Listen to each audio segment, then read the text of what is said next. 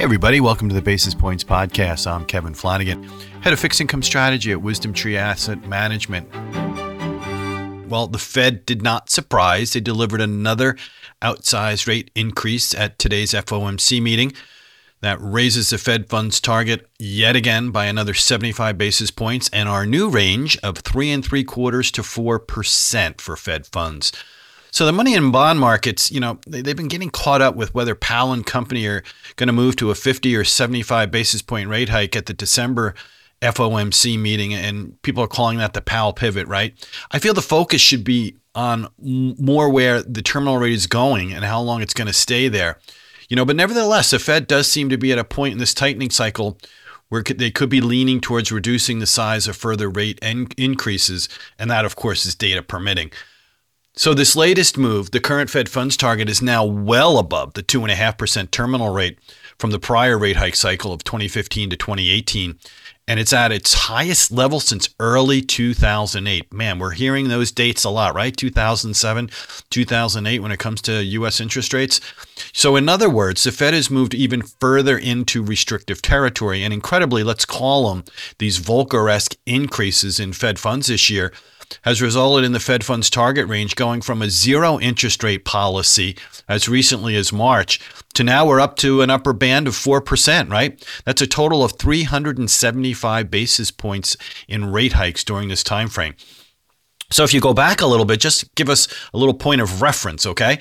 The Greenspan-Bernanke era of 2004-2006 increases amounted to a total of 425 basis points, but remember, that took 2 years to accomplish, and the moves were more methodical, coming in at 25 basis point rate intervals at consecutive FOMC meetings. And, if you also look at what happened in the last rate hike cycle, Powell's first, obviously that was far less than what we've seen before, and even more methodical, where we were only looking at the end there, quarter point moves every quarter, every 3 months. So obviously a lot different look at this stage of the game. So let's go back to that prospect of a Powell pivot for a minute.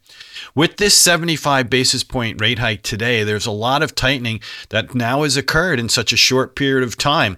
Not to mention, don't forget, quantitative tightening is slowly starting to kick in as well.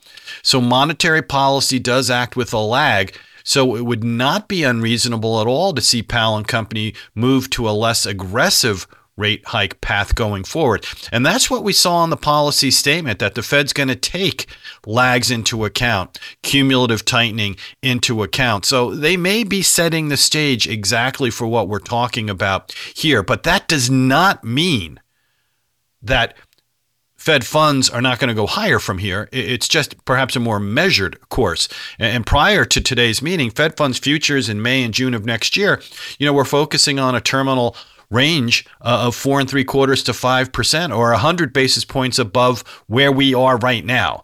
So the next unknown is going to be whether the Fed goes into raise and hold mode next year or entertains rate cuts during the second half of the year.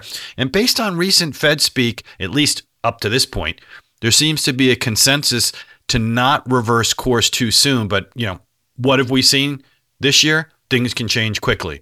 So in my opinion, the real Powell pivot is going to be when the Fed begins its messaging surrounding the timing of rate cuts. And for the time being, it looks like labor market and inflation data are more than likely going to keep the Fed on a path for continued rate hikes into 2023. So against this backdrop, if the policymakers do begin to dial back the size of their rate hikes going forward, maybe we could call it pivot light. So I'm going to end it there. Hope everyone is well and have a great rest of the week, everybody. And before investing, carefully consider a fund's investment objectives, risks, charges, and expenses contained in the prospectus available at wisdomtree.com. Read it carefully.